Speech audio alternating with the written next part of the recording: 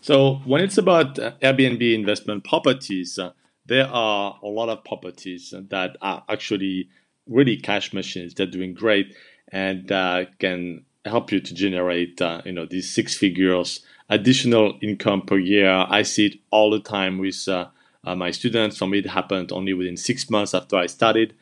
And that all sounds good, but you also have to have a reality check that there are a lot of properties that you've got to avoid.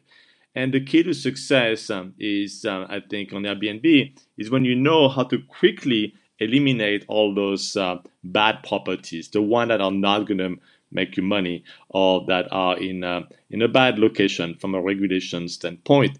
And that's how you define actually a good Airbnb investor is how quickly they can avoid those bad properties. It's a bit similar to playing golf. Playing golf, you win if you do, as few mistakes as possible, and that's how you would win ultimately. If you miss too many of those shots, then you're gonna lose. So for Airbnb, you want to avoid as much as possible those bad properties, and it's important that you get this discipline to filter those. So I'm going to give you five key things that you need to avoid when you see a property. If they don't pass those five things, you need to definitely scrap them. So the first thing to avoid is to buy property that has no traffic. If it's in a location that is pretty much nobody is going, it's in the middle of nowhere, no man's land, just avoid it. Okay, sounds obvious, but make sure that you check these basics. There should be either or tourists or business travelers. The second thing, make sure you don't get a property close to noise. People hate freeways when they go on vacation or in a hotel. So be very, very careful to the sound level outside of the property.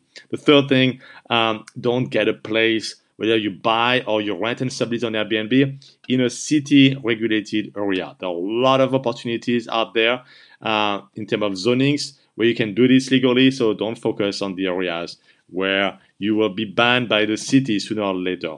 The fourth thing, and it may sound obvious, but yes, you may want to get this Airbnb in Mexico, but if you don't speak Spanish, that's going to be a challenge to talk to the plumber. So make sure you focus on an area where you can speak the language. So for me, English, French, okay, that's the two type of countries that I focus on. If you can speak Italian, good for you. If you can speak Spanish, even better, Chinese, but choose a country where you can speak the language. And the fifth thing, also very, very critical, is it has to be profitable. And I see so many people that just don't know how to evaluate the cash flow of a short-term rental. They may do it very well for long-term lease, multifamily, and so on, but when it's about the hospitality business, it's a different story.